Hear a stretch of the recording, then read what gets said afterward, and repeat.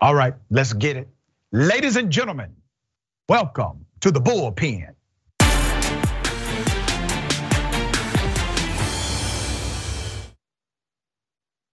He's back in the bullpen. We have Joe Collins III, former California congressional candidate. He is a Republican. We don't hold that against him too much. And also radio show host at KABC. Ms. Collins, welcome. Thank you for having me. Good to see you again. Good to be back on the show. Good to have you back. Okay, we're going to talk about Herschel Walker, US Senate candidate. He won the Republican primary. They believe in the guy. He has now obviously faced significant negatives from his own family, from people he was once connected to romantically, and the list goes on and on. This is in addition to his lies.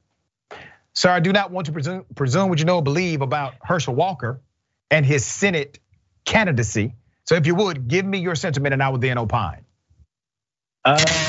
Man, it's a lot going on in Georgia. Seems like Georgia is the exciting place to be when it comes to politics. As far as Herschel Walker, when I first heard that he was running, I was kind of excited, although I never heard him involved politically.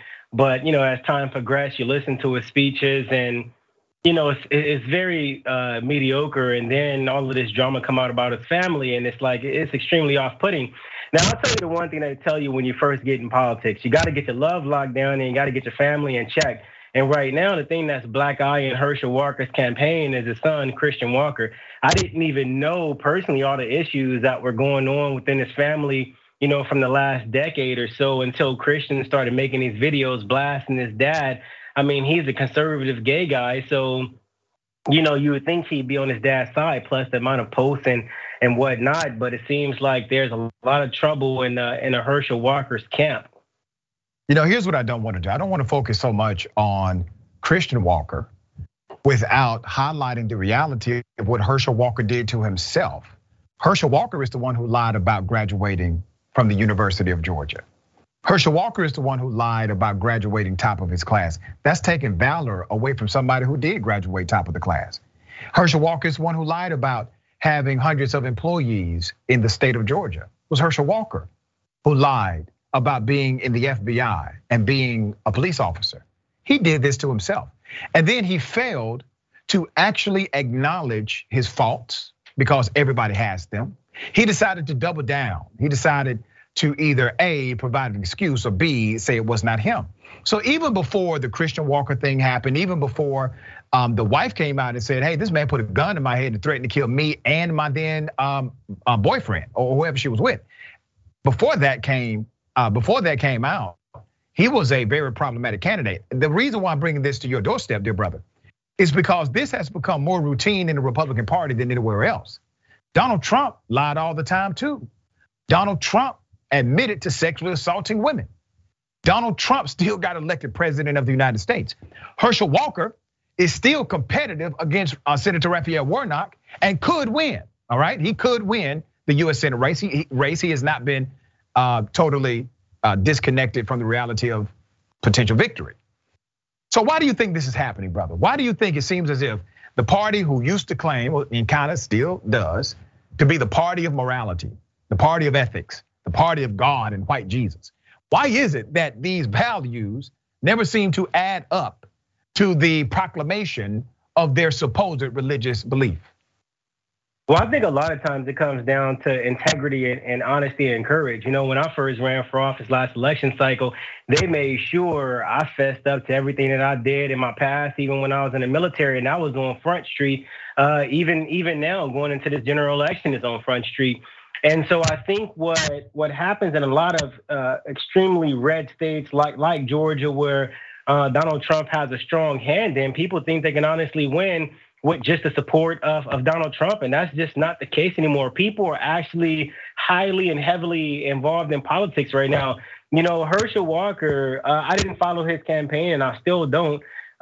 He didn't have to lie about graduating from Georgia. He's one of the best NFL running backs in history, and he could have kept it at that. But I mean, a lot of times people don't have a lot to back that resume up with when they run for office, so they make up a lot of things. But I think right now the public would prefer someone who's honest about their past and who doesn't have a problem with saying, you know what, this is what I did, this is who I am, this is what I've learned from that, and let's keep it moving. But when you lie about something, everybody knows this. You got to continually make up lies until that stuff catch up with you, and that's what's happening right now.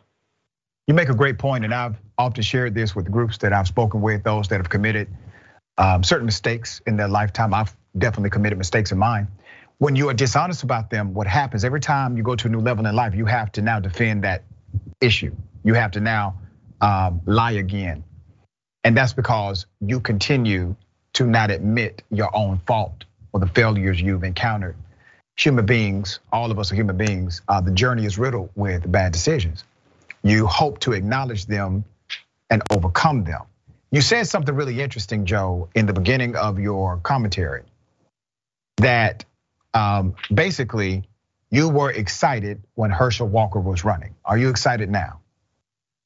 I can't 100% certain say that I'm excited. I hadn't followed his race. Well, what percentage of excitement still exists, brother? I'm running for office myself, and I'm headed to the general election. So the excitement is damn near none when it comes to his race. I'm more focused on what's going on here in California. Yeah, but you agreed to talk about Herschel Walker on the show. Yeah, absolutely. But I mean, I was looking at the polls, everything that's coming out about Herschel Walker. It doesn't look like he has a really good opportunity to win this race with all of this stuff that's coming out about him. I think one of the best things that Raphael Warnock has going for him right now is he is the incumbent, and people know what they can expect from him. But with Herschel Walker and his past and what's going on right now and his inability to explain it, it shines a huge black eye on what he's going to be able to accomplish once he gets to office. And I think a lot of voters are extremely turned off by that. All right, Mr. Collins, you said that it doesn't look like he has a great chance to win. I personally hope that's true. Let's talk about your race. Do you have a great chance to win? When it comes to my race, we've been in the streets a lot. We've been talking to a lot of voters. We're trying to get down to a lot of issues that they feel is most important to them. And I think right now the economy, the high gas prices and the crime is what a lot of people want solved. And I think that's what we're gonna stay on. Last election cycle, we did a lot of talking about the failures or lack thereof of the person who we're running against or the party we're running against. But right now people want something of substance, and that's what I've been given. So I assume that means no, you don't have a good chance of winning. We got a good chance of winning. However, I mean, we're in a heavy Democrat district. I mean, the registration is below 48%, but the Republican registration is extremely low as well. So it's going to take everybody getting out the vote for their candidate to win. Right now, it's up in the air. I think that we have an extremely good chance of winning. But like I said, California is a blue state. Yeah, and sir, what's your message to the primary residential community there in that district? You're in the 43rd district. I think that's a very high Hispanic population. Am I correct on that? We moved over to the 36th congressional district after the redistricting. But our message is it's time to clean this crap up. The homelessness, the crime, the high poverty rates, the inflation, the high gas prices, everything. It's time to clean it up. All right, so you're saying you do have a good chance of winning? Yes, absolutely. Now, I always speak to you frankly, brother. You know that. When you were running the first time, I told you weren't going to win. I appreciated the sentiment of your nuance as it relates to conservative politics. You knew I was telling the truth during that interview, that you weren't going to win that race. But my question is, do you think because of the district change, you have a better chance now than you did when you were running against Congresswoman Maxine Waters? I'll be honest. I don't think it was necessarily the district change. I think it was the learning. Last election cycle was my first time running. Everybody knows Maxine Waters is probably the second or third most powerful person in Congress. However, I'm from South Central Los Angeles, so that's where I was supposed to be running. We learned a lot about that race. Mad respect for Maxine Waters' ability to campaign. She actually did come out and campaign, and I appreciate that. We learned a lot from that election cycle, and we're putting what we learned into action this election cycle, which is why I think that we have a very, very great opportunity to win this seat. All right, we'll see. So I talk to you after November 8th, okay? Let's do that. Sounds good. All right, thank you so much, brother. Always a pleasure having you on the show.